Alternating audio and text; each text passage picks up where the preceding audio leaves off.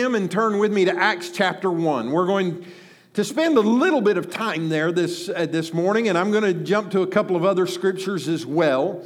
But I do want to spend some time this morning trying to talk about this idea of what now. Now, you may be thinking, well, what do you mean, what now?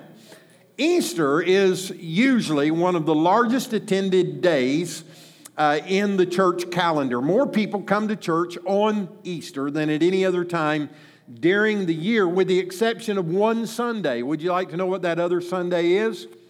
It's Mother's Day. More people attend church on Mother's Day than any other day of the year.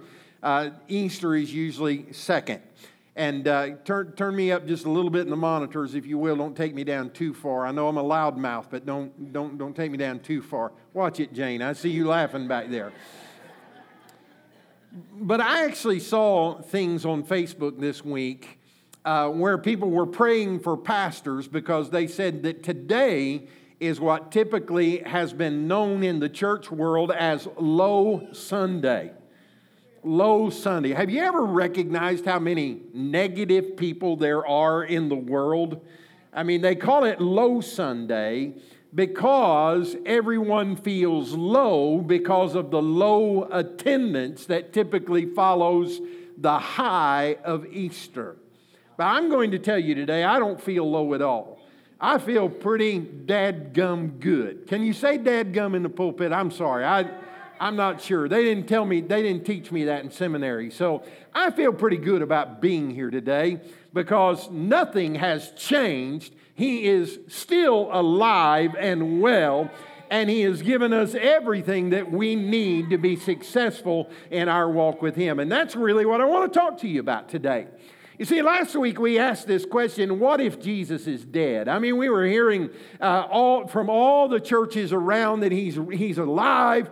This is a day of resurrection. And obviously that is true. He did rise from the grave, from the dead, and lives forevermore. But we asked the question, what if in fact He is dead? And we answered that, I think, pretty adequately last week. But at the end of the message, I asked you a question that I'd like to rephrase to you this morning. And the question was simply this. If we say that Jesus is alive, why don't we live like it? Now, I wasn't trying to be a meanie pants. I wasn't trying to be offensive to anyone. But I have noticed that oftentimes we say that we're Christians and that we say that we love the Lord and we say that we're living in faith, when in reality, we're not. We're not living like Jesus is alive and well. And so I pose that question to you and ask you, if you really believe that Jesus is alive, then why don't we live every day like He is alive and like He is living in us? Because I think it's very important for us. Now, I had a lot of people, very positive comments, who came up and said, you know, Pastor, that's exactly what I want to do. I'm going to use this Sunday, this Easter, as a reset moment, and I'm going to start living like I used to live. I'm going to start walking with Jesus like I used to walk with Him, and I'm going to start living as I know that I should. And I praise the Lord for that. I'll slap you a high five and say, go for it, and I'm going to help you in every way that I can. But there are other people who say, well, I feel like I'd like to, but I'm not sure that I know how to.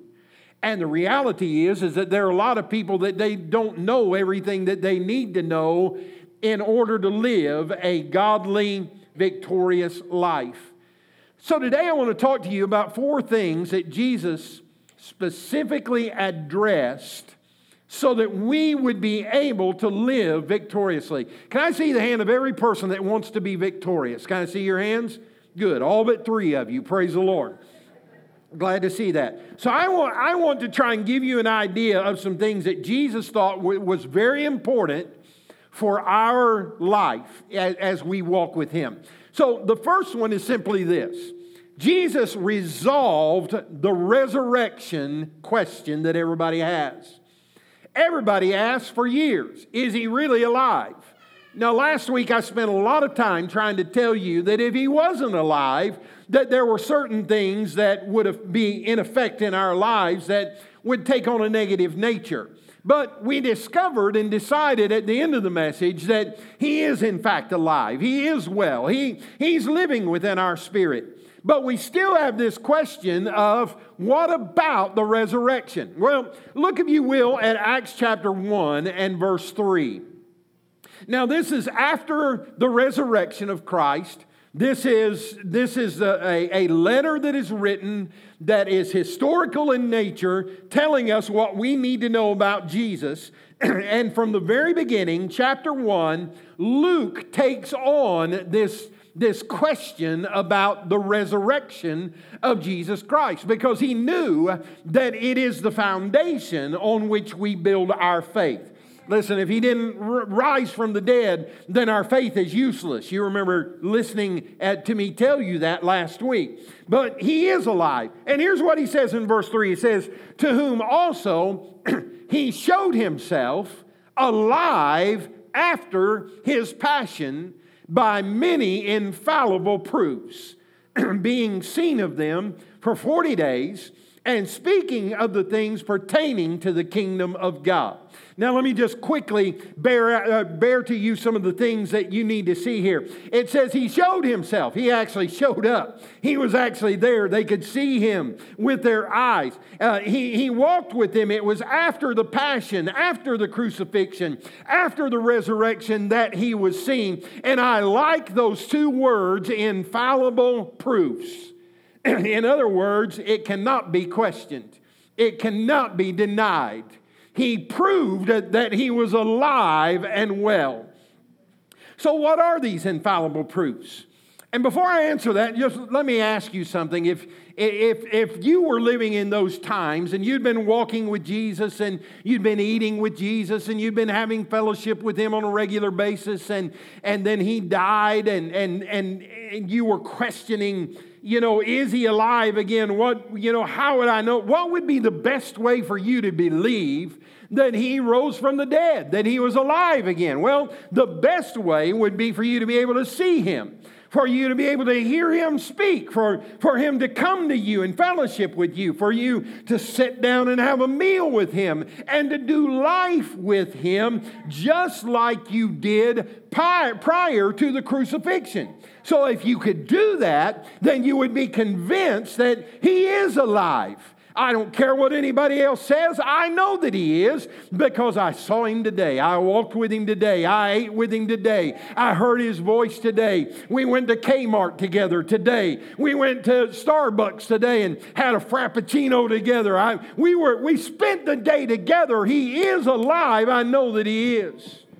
Scripture tells us many instances and shows us many different instances where we know that He was alive. In John chapter 20, He came and revealed Himself to Mary Magdalene.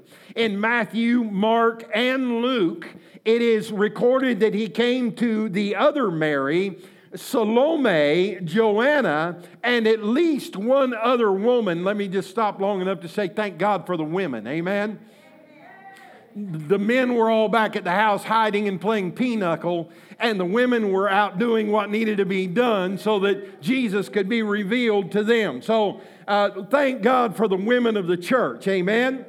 So He revealed Himself to them. And then Peter in Luke chapter 24, and then in 1 Corinthians chapter 15, we know that Jesus revealed Himself there. In Luke chapter 24, verses 13 through 35, we see that He revealed Himself to a man named Cleopas, and then another disciple that was on the road to Emmaus. We know that Luke chapter 24 tells us that He appeared to the 11 disciples minus Thomas. You see, Thomas was in doubting mode, and Thomas was in a place where he said, well, I'm not sure if he's alive or not, so I'm not going to take time to go to the meeting. And so they met together without Judas, who was gone, and Thomas, who was a doubter. So Jesus reveals Himself to them. And then He comes another time, we see just a little bit later, and Thomas was there. And Thomas was the one who doubted. Thomas was the one who said, I can never believe that he's alive unless I can see him with my own eyes and unless I can touch him with my own hands. And sure enough, when Jesus showed up and Thomas was there, Jesus went to him and he said, Thomas. And Thomas looked and he said, touch my side and touch my hands. And when Thomas touched him and saw the results of his crucified body that was alive now, he simply broke down and said, oh my Lord and my God. He was convinced that even though he had doubted, he had been wrong when he was doubting, because Jesus was alive and well. Amen. John chapter 21 tells us that he met with the 7 disciples at the Sea of Tiberias. Matthew chapter 28 says that he met with the disciples on the mountain in Galilee. In 1 Corinthians chapter 15, we're told that James changes his mind about who Jesus is. You see, James was Jesus' half-brother. And all the time that Jesus was here working miracles and walking and talking among mankind, James knew that he was a special man, but he didn't believe that he was the Messiah. He didn't believe that he was who he said he was. But something happened to James after the resurrection. All of a sudden, he couldn't deny that this boy, this man that he had grown up with, and this man that he had known all of his life, this man that he had doubted for a while as to whether or not he was divine and whether or not he was in fact the Messiah, all of a sudden after the resurrection, his eyes were opened and his mind was enlightened to the reality that Jesus is alive. And if he's alive, it means that he has overcome death, hell, and the grave, and therefore he must be the Messiah. And James changed his mind and changed his attitude about Jesus. Can I just challenge you today? Some of you need to change your mind about Jesus. You need to change your mind about who he is, because you're treating him just like he was some historical figure that was well known and that you've read a lot about. But listen, when you realize who he is, that he is the Messiah, he is the one that they tried to take his life. They couldn't take his life from him. He willingly laid down his life, and he said, if you cause this temple to fall, you just wait and see. In 3 days, I'll raise it back up again. And that's exactly what happened. Jesus is alive and well. He has taken care of the resurrection problem. Number 2, after he took care of the resurrection problem and answered that question, he pointed them to the promised power problem. So now what are we going to do? Jesus is gone. He's not here anymore. How are we going to live? How will we be able to be successful? Because Jesus is not here. You see, their dependency upon Jesus in the flesh was now over, because he would no longer be there to provide daily instruction for them. He wouldn't be able to text them on their phone, and he wouldn't be able to send them an email and say, oh, let's meet down at Starbucks today. He wouldn't be able to drop by their house anymore, because Jesus in the flesh was no more. It was now Jesus in the Spirit. And they had to get from the flesh to the Spirit if they were going to be able to live the way that they needed to live successfully. And that's what some of you need to get in your spirit today. You're trying to be a Christian in your flesh and you can't do it. You're trying to be a Christian in the flesh on your terms, and it will never work that way. At some time in your life, you're going to have to make a decision that I can't be a Christian on my terms. If I'm going to be a follower of Christ, I've got to actually follow him. I've got to actually do what his book says. I've got to actually be dedicated to the teachings of Jesus Christ. I have got to make up my mind. See, Jesus pointed them to a promised power. Look at Acts chapter 1, verses 4 through 8. It says, and being assembled together with them, commanded them that they should not depart from Jerusalem, but they should wait for the promise of the Father, which saith he, you have heard of me. For John truly baptized with water, but you shall be baptized with the Holy Ghost not many days hence. And when they therefore were come together, they asked of him, saying, Lord, wilt thou at this time restore again the kingdom of Israel? And he said to them, it is not for you to know the times nor the seasons which the Father has put in his own power. In other words, he's saying, stop thinking so much about when Jesus is going to come back and prophetic end time events, and just concentrate on living every day in the power of the Holy Spirit. He says in verse 8, he says, but you shall receive power after that the Holy Ghost has come upon you, and you shall be witnesses unto me both in Jerusalem and in all of Judea and in Samaria and unto the uttermost part of the earth. This was not a new promise. He'd already made this promise to them. We see it in John chapter 16, verses 7 through 14, where he said to them, nevertheless, I tell you the truth, it is to your advantage that I go away. I like the way the King James Version says it. It says, it is expedient for you that I go away. It brings about this idea that it is necessary, it is needful, and it needs to happen right away. Because there are other things that need to be happening that cannot happen as long as I am here in this fleshly temple. He said, it's to your advantage that I go away, for if I do not go away, the Helper will not come to you. But if I go, I'm going to send him to you. And when he comes, he will convict the world concerning sin and righteousness and judgment. Concerning sin because they don't believe in me. Concerning righteousness because I go to the Father and you will see me no longer. Concerning judgment because the ruler of this world is judged. I still have so many things to say to you, but you can't bear them now. But when the Spirit of truth comes, he will guide you into all truth, for he will not speak of his own authority, but whatever he hears, he will speak, and he will declare to you the things that are to come. He will glorify me, for he will take what is mine and declare it to you. You say, how are we going to make it without Jesus?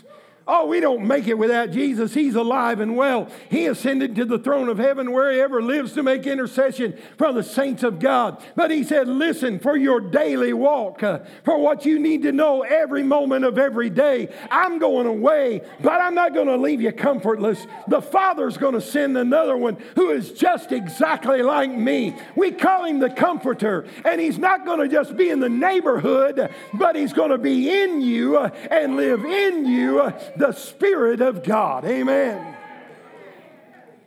And right on cue, just like Jesus said, 10 days later, the Spirit came. Acts chapter 2, verses 1 through 4. And when the day of Pentecost arrived. Now, let me just stop long enough to tell you that Pentecost is just a big word that means 50. That's all it means. We think about Pentecost and we start wanting to spit on people and lay hands on them and slap them upside of the head and say, you need some of that Pentecost. Let me kick you in the hind end and get some Holy Ghost in you. No, Pentecost just simply means 50. You say, well, why 50? Because the coming of the Holy Spirit was 50 days after the crucifixion, the resurrection of Jesus Christ. We already read that it said that after he was raised from the dead, he was with them for 40 days. He walked with them for 40 days. And then he said, don't leave Jerusalem, but stay here for the promise of the power of the Holy Spirit. And 10 days later, what's 40 plus 10? Somebody know? 50.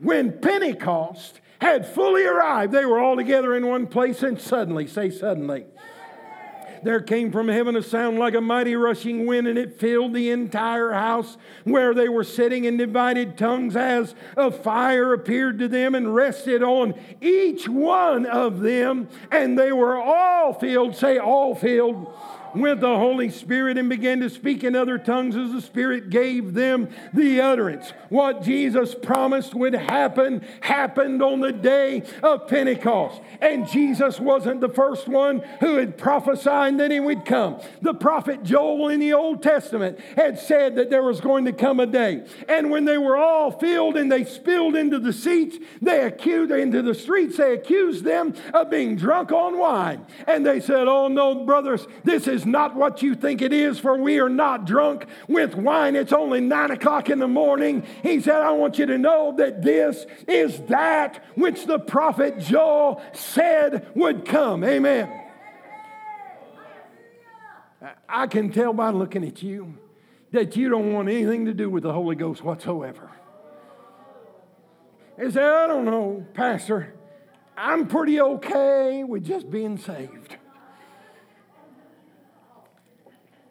I don't mind at all just being saved and singing Amazing Grace.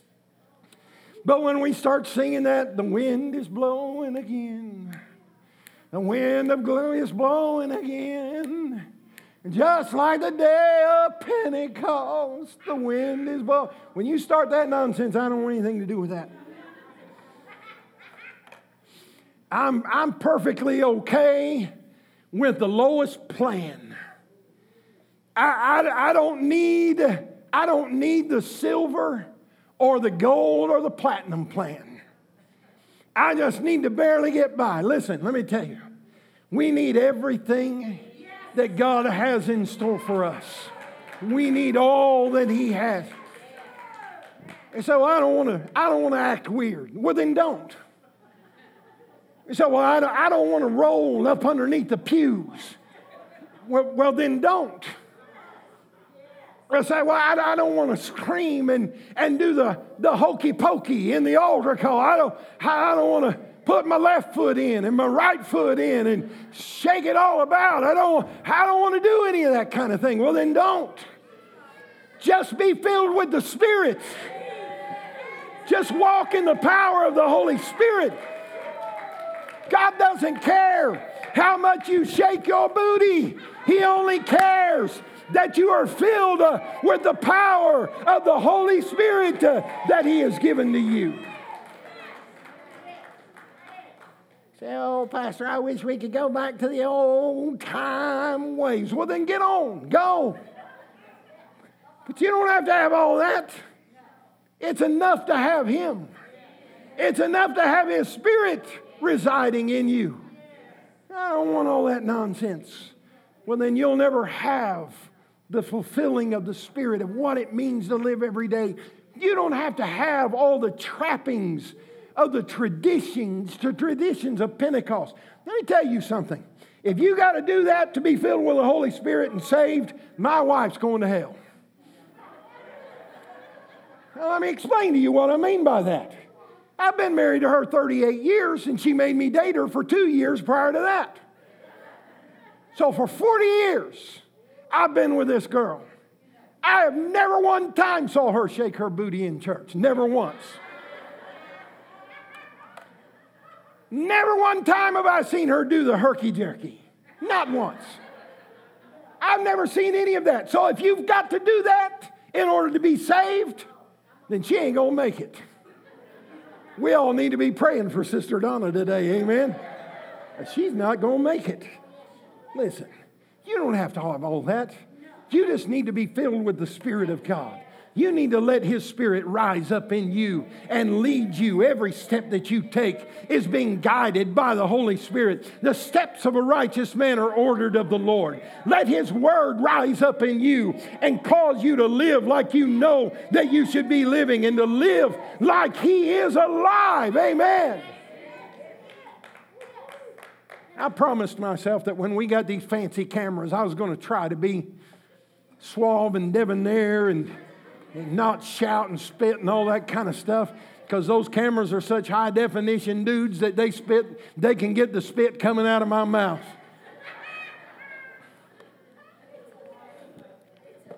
But I think I've just come too far to turn back now.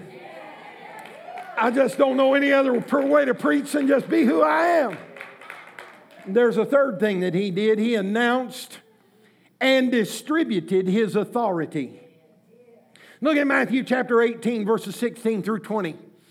It says, now the 11 disciples went to Galilee to the mountain to which Jesus had directed them. And when they saw Him, they worshiped Him, but some doubted. And Jesus came and said to them, all authority, say all authority, in heaven and on earth has been given to me.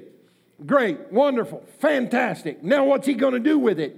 He turns to them and he says, "Go ye therefore and make disciples of all nations, baptizing them in the name of the Father and of the Son and the Holy Spirit, teaching them to observe all that I have commanded you. And behold, I am with you always, even to the end of the age." What he is saying is, I have all authority. It's mine. I can do with it whatever I want to do. I've earned it. It belongs to me. It is in my hand. Think about it. If there was any power whatsoever, if there was any authority that was greater than the authority of Jesus Christ, if hell had greater authority than Jesus had, then Jesus could not say and declare, "I have all authority on heaven, in heaven and on earth." If there was one power, if there was one authority, if there was one thing that could put the power and the authority of Jesus Christ down, then Jesus could not say, "I have all authority."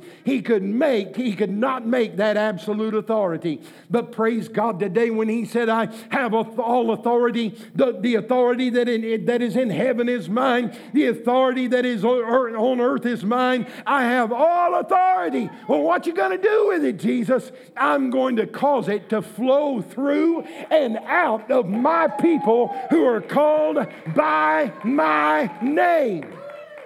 Immediately he said, "Go and make disciples." It doesn't say go and make converts. It doesn't say go and grab people by the neck and say, "You're going to get saved today in Jesus' name, or I'm going to kick the living daylights out of you." It says take those who are being drawn by the Spirit of God and are coming into relationship with them and make them disciples. Help them to be able to live in such a way that they can live holy lives before God. Go and make disciples. Jesus told them one time, he said, "I know you're amazed at what I've been doing. Healing the sick, raising the dead, all of those mighty things." He said, "But here's something you need to know. There's a day coming when I won't be here anymore. But I want you to know that greater things than these shall you do because I'm going to the Father." The greater authority of Jesus Christ is going to reach more people, not because we're greater than Jesus or have more power than Him, but because all authority that is His has been issued to His people and is now flowing through us into a world that is lost and dying. He said greater things. And one day Peter's walking to the temple to pray, and there's a little beggar on the side of the road, and he's whipping his little cup out, and he's expecting to receive something from Peter. And Peter says, "Hey, listen, look at me. I want you to see." He said, "Silver and gold have I none, but such as I do have. What I do have in my possession, the authority that I do have right now. In the name of Jesus Christ of Nazareth, rise up. Get up and walk and be healed in the name of Jesus." And the scripture tells us that he was immediately healed by the authority of Jesus Christ that came flowing through the touch of the disciple. Man, do you know you've got the authority of Jesus living in you? Do you know that He has authorized you to take His word and His promises and bring them alive? Do you know that you're authorized to do His work? We used to sing an old song chorus several years ago. Tell them I can't answer it right now.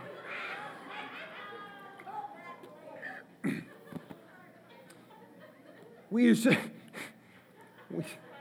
sing this old song, "We've got the power in the name of Jesus." How many of you remember it? 3 of you. Praise the Lord.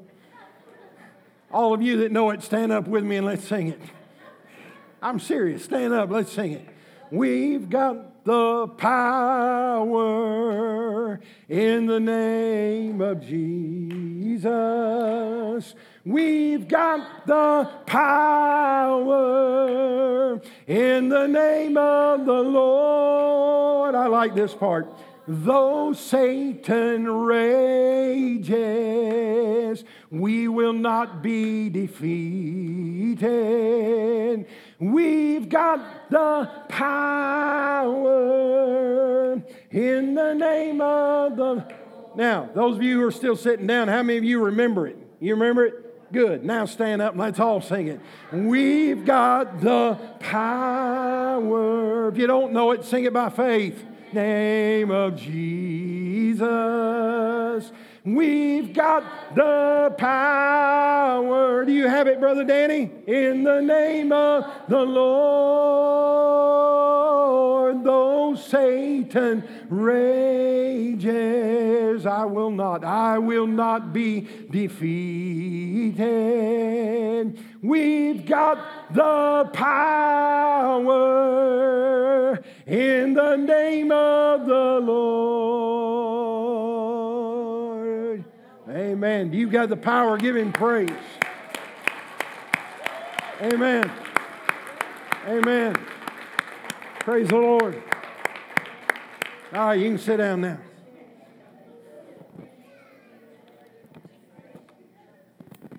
Final thought. Look at your neighbor and say, final thought. I survived. I made it. Ain't done yet. The fourth thing he did is he enlightened them about eternity. Do you know that you're going to live forever? I mean, go ahead and get the bad news out of the way. Are you ready? I want you to listen. The bad news is that contrary to some contemporary teaching, there is a hell. That is an eternal place of horror for those who reject Jesus Christ. I wish that weren't so. I wish I didn't have to tell you that, but it's true. There is a hell. And for men and women who reject Jesus Christ, they will go there. They will not be annihilated. They will live forever in the reality that they missed the opportunity of a lifetime when they rejected Christ. But now I don't want to stay there for very long. But you need to know that it's a reality. But I've got better news. I've got good news. The good news is there is a heaven being prepared for those who receive the gospel of Jesus Christ with gladness. Go back to Acts chapter 1, verses 9 through 11. It says, and when he had said these things, as they were looking on, he was lifted up, and a cloud took him out of their sight. And while they were gazing into heaven as he went, behold, two men stood by them in white robes and said, men of Galilee, why do you stand here looking up into heaven? This Jesus, I like King James Version because it says this same Jesus. It's not a different Jesus. It's not some other Jesus. It's not going to be Muhammad. It's not going to be Buddha. It's not going to be Hare Krishna. It's not going to be Oprah. It's going to be the same Jesus that you saw going is going to come in like manner in the same way that he went into heaven. Come help me quit, Sister Donna. I believe you are going to make heaven your eternal home.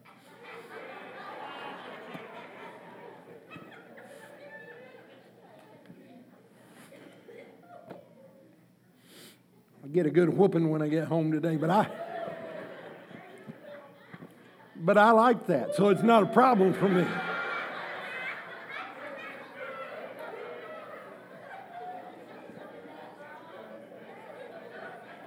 You can cut that out of the video if you want to.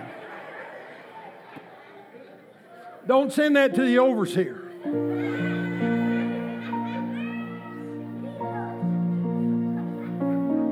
1 Thessalonians chapter 4, verse 13 through 18. We don't want you to be ignorant or uninformed, brothers, about those who are asleep, that you may not grieve as others do who have no hope. For since we believe that Jesus died and rose again, even so through Jesus, God will bring with him those who have fallen asleep.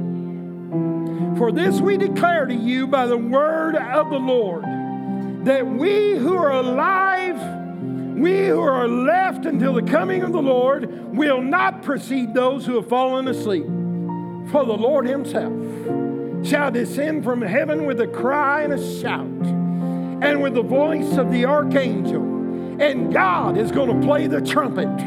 It says, with the sound of the trumpet of God, and the dead in Christ shall rise first. then we who are alive shall be caught up together to meet them in the clouds, to meet the Lord there. So we will always be with the Lord. And he says, encourage one another with those words. Let me tell you something. I think sometimes we worry so much about being perfect, and we think that we'll never make it into heaven if we're not perfect. But that's not what the Bible says. It is by the grace of God that we make our eternal home with Jesus Christ in heaven. It's His grace. That means that you didn't do anything to deserve it. You can't do anything to deserve it. It's His grace that has brought you salvation. It is His grace that allows you to say, well, but I feel like all my life I've seen this list that the church says you got to do this and you got to do this and you got to do this. And Pastor, I'm just honest with you. I didn't do that, and I can't do that, and I just don't know. Scripture says, if any man believes in his heart and confesses with his mouth that Jesus Christ is Lord, that man, that woman is saved. In the name of Jesus, they're saved. You say, oh, but they weren't perfect, Pastor. Get off that tune. Stop singing that song. I'm going to say something that's going to shock the living daylights out of some of you. There has never been one perfect man or woman who knocked on the pearly gates of heaven and said, let me in, because I was perfect. Every man, every woman that's ever walked through those pearly gates did so because of the grace of the Lord Jesus Christ. They did not deserve it. And when I get there, it's not going to be because I deserved it. It's not because I paid my tithe. It's not because I went to church 3 days a week. It's not because I did everything that the religious world said that I was supposed to do. It's going to be because I believed that Jesus Christ is who He says He is, and I confessed it with my mouth, and He saved me by His grace. Hallelujah. So today I'm saved because of Jesus Christ. And I'm looking forward to a day. I'm looking forward to that day. Some of the old preachers used to call it that great getting up morning. You can call it whatever you want to call it. All I know is on that day, I'm going to spend eternity. If I go by way of the grave, I'm okay with that, because the Bible says to be absent from this body is to be present with the Lord. I don't have a problem with that at all. But on the day that the rapture takes place, if I'm alive, all the dead saints of God are going to get up first, and they're going to look down at us and say, you're coming, don't worry about it. It's going to be all right. And after they've come up out of the grave, we which are alive and remain are going to be caught up together with Him in the air, and we're going to be there forever in Jesus Christ. Oh, isn't that good news? He's alive. Why don't you live like it? He's alive. Why don't you walk every day like He's alive? Why don't you recognize that you have His power and authority living through you? Why don't you live like you've got the Holy Spirit living and dwelling within you? Why don't you live as though He's coming again? Because He is. And when He does, it's going to be a grand and glorious day for the people of God. Oh, what a day that will be when my Jesus I shall see, and I look upon His face, the one who saved me by His grace. When He takes me by the hand and leads me to the promised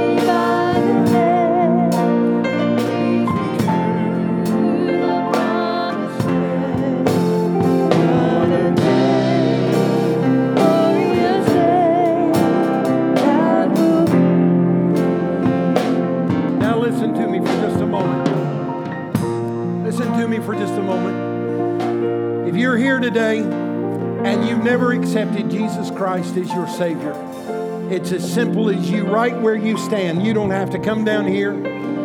I'm not trying to embarrass you, but right where you stand, right where you are, you can make an intellectual decision right here. I really think Jesus is who He says He is. I really believe it. Whatever that guy up there is talking about, something in me is saying, he's telling me the truth today. He is. Jesus is who He says He is. And I believe that He did what He said He did. I believe He died for me. And I'm not sure how I'll make it. I'm not sure how this journey will go, but I feel compelled today to accept Him into my life as Lord and Savior. And so I want to take just a moment and say to you, if you're someone today and you've never accepted Jesus as your Savior, I want you to simply pray this prayer with me right here. Nobody's looking around. Nobody is trying to figure out who you are. They're praying, their eyes are closed. They're not interested in what you're doing. This is between you and me and Jesus. Will you pray with me? Father, I come to you in the name of Jesus Christ, your only begotten Son. And I believe what this preacher has preached today. And I believe that you died for me. And I recognize my need for a Savior. Jesus, will you forgive me of my sins and put my name in the reservation book of heaven so that I no longer have to be concerned about where I will spend eternity. Because I know that as of today, this moment, I'm your child. You love me and you care for me. I accept you in Jesus' name. Amen. Everybody keep your eyes closed, your head. If you're here today and you prayed that prayer, something similar to that with me, would you just right where you are, just raise your hand up and let me see who you are today. Can I see that affirmation today? Amen. Praise the Lord. God is so good. God is so good. Now let me just say something to those that there's a time in your life when you walked very closely with Jesus Christ, but for some reason you just kind of went another direction, just kind of started doing other things. Let me tell you today, Jesus still loves you, and He still considers you one of His own children. And all He wants from you is for you to take a step close to Him. You see, when you draw yourself close to Jesus, He will draw Himself close to you. And you can start over. You can have this reset moment starting today. I pray that you'll do that today. In Jesus' name. Sing with me, come on.